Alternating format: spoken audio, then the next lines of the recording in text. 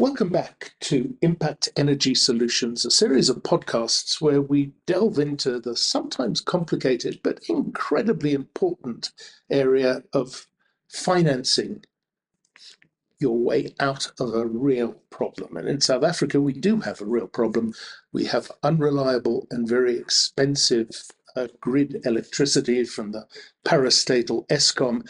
How do people get their own power, and how do they make it affordable? Because solar panels can be expensive if you try to run your whole house that way.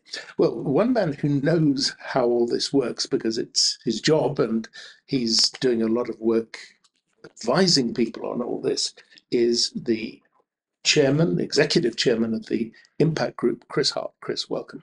Thank you very much. Just paint the picture. Let's not go into stage 7, because the power cuts tend to fluctuate a lot. But we've got some commentators saying that there is going to be a shortage of power in South Africa for the next 4 or 5 years. Do you believe it? I think there is going to be a shortage. And if South Africa gets any semblance of a decent growth rate, that shortage is just going to widen.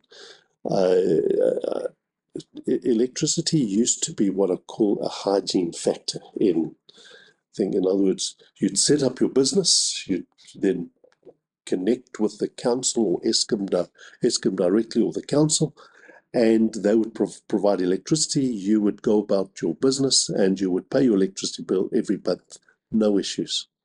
And since the last 10 years, we've now found that our electricity infrastructure has been severely neglected. Okay, this is not something that just came upon us suddenly. This was something that's been developed for the last 20 years, if you like. It's not there now, and started to manifest more than 10 years ago in 2008, when load shedding officially started. At that stage, it was an occasional stage 1 and 2 type load shedding. And you could say a bit of a nuisance value, which you could have a nice little joke around the dinner table and sort of carry on. But this has increased in intensity.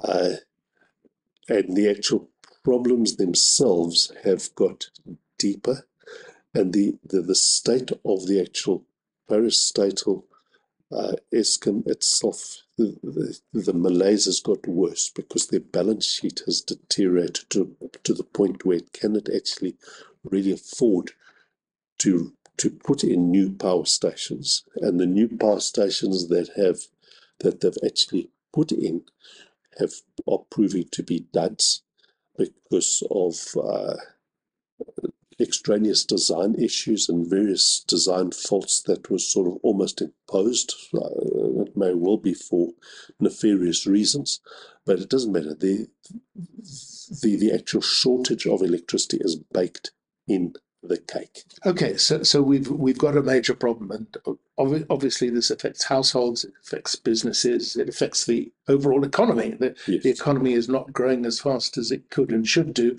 because there isn't enough electricity. Where do you come in? What does Impact Energy Africa offer Yes. to people who really need to sort out their power, because without power, they're going to go out of business or just be miserable? Yeah, for every business, when the electricity supply was good and reliable, electricity was always a cash flow item. It was part of their income statement. In other words, you did business and you paid your electricity bill every month as the bill arrives. Now suddenly you have to actually put in equipment, and that is investment. You have to come up with something, and I say you encumber your balance sheet to put, to try and sort out your electricity supply problems, either in full or in part. But certainly, let's say you're running a shop. Your normal purpose of your balance sheet should be to put goods on the shelves, not solar panels on the roof. And yet you have to now put solar panels on the roof, and it costs your balance sheet. And so looking at that as a problem for business We're looking at a financial solution that keeps, in other words, that it's a financial solution for the energy requirement that they have, which would be a combination of solar, and grid, and maybe their generator that they've got, but to put it on genuine standby more than anything. But the point is to actually use a combination of energy sources and the financing of those energy sources for proper solution for that business. Okay, so how sophisticated, how developed is your offering now? Well, I think it takes the financing quite a long way forward in terms of meeting the need, because it keeps the electricity on the income statement and not on the balance sheet.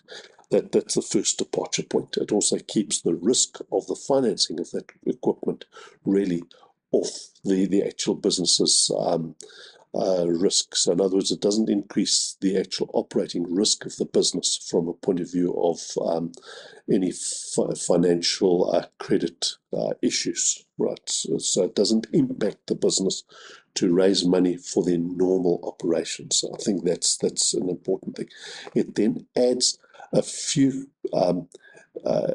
elements into the mix. One of them is to use the tax incentives that are available. The second is to use carbon financing, and the third is in fact to use cash flow to pay for the capital cost of those equipment.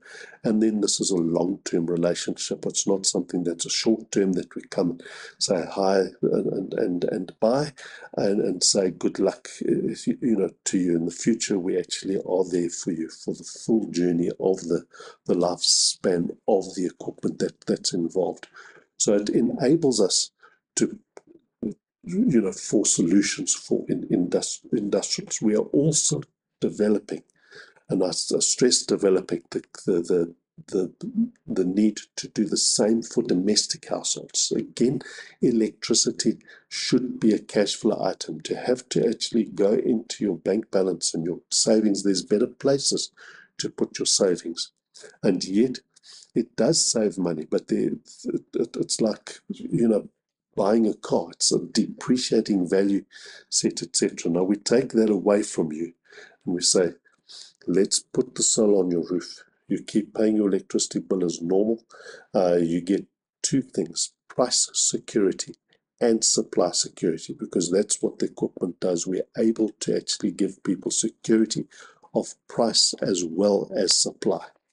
And that's an important thing, because electricity prices are going through the roof. That in itself, for businesses where electricity is a very high operating cost, is an existential threat to the businesses if you actually don't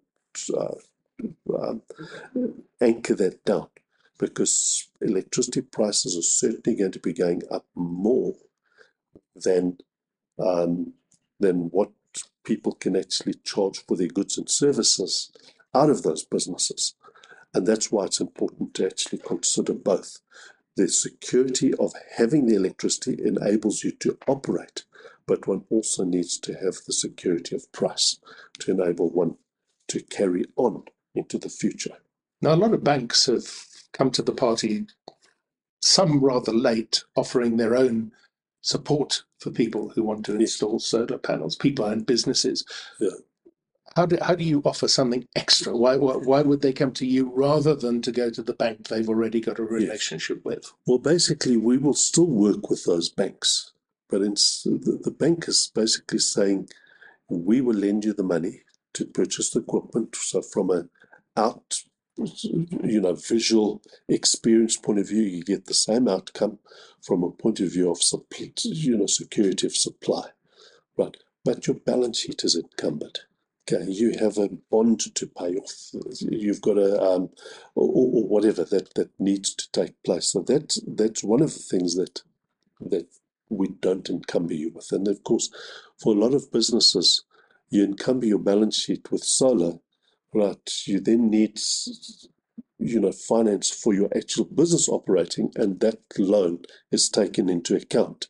So if you can take that out of the reckoning and say, I just need a loan for my business to run my business, right? And I don't need to worry about the financing cost of the solar, we've got the right relationship.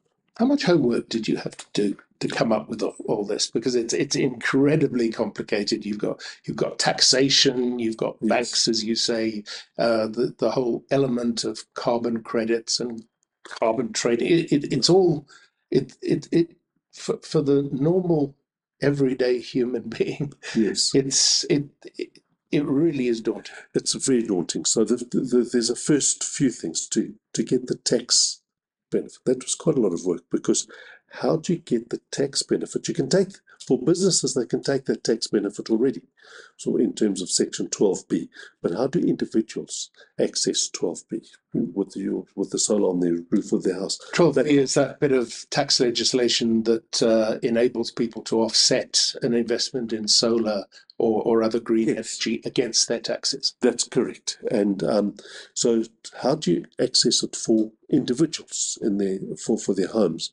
And how do you actually shift the risk? So it's to design the mechanism so that you're actually shifting the risk and you can access 12B, etc. So that's the whole partnership structure, and it's got some complexity, but it's a very effective tool to basically get these things funded without you having to take money out of your pocket. That's the main thing. So if you don't have the money in your pocket, or you would rather use the money in your pocket for something else, right? We sort that the capital cost out through this mechanism, and so that has its complexity. Then the carbon finance, to get the carbon finance, also has its complexity, and then finally to actually just get a loan, from the bank, into the structure, has its complexity as well. So it's got quite a bit of difficulty, but that difficulty comes with enormous benefits that that I don't think people appreciate, because what happens as these projects unfold, we set it up now, as it unfolds, it actually becomes more and more valuable as it goes on, because as the Eskom is hiking prices, we're keeping them much more stable and manageable for the actual user. It creates quite a bit of flexibility, because you, as an investor, in other words, a taxpayer, can convert your taxes into an investment into solar, which sounds strange, but as a customer, you don't need to take money out of your pocket to actually get the benefits of the solar. So there's something in it for both the investor and for the actual customer. It also takes the barrier ultimately down, because solar is seen as an expensive solution. So at household level, you'll be dealing with it in your most expensive suburbs and the wealthiest people, and that means that your poor people sit there with the brunt of the load shedding, with the least personal resources to deal with the brunt of the load shedding. We can actually deliver solar to the broader, housing spectrum as well. Difficult where there isn't security of the equipment, that we can't do yet, and there's a bit of complexity to actually administer that process, which is why that option is not completely open yet. But the business is growing. You do have people. You are helping people. Absolutely, we've got quite a few projects with which people can invest in at this stage, and again, from an investment point of view, it's only their taxes that they need to worry about. They do not need to deplete their bank accounts of anything else.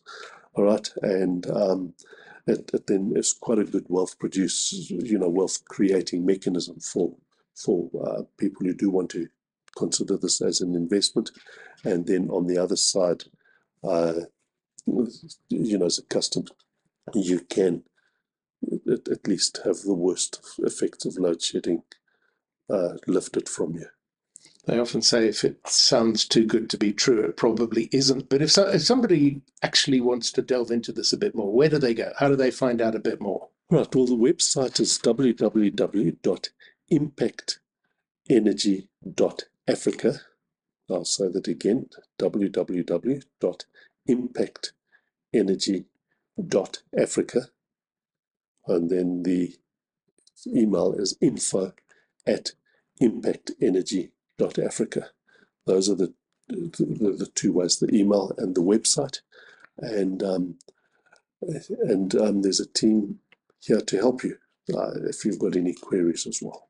So listening to this podcast could have changed your life. Don't forget to send it to all your friends. That was Chris Hart, the Executive Chairman of the Impact Group. And thank you for listening.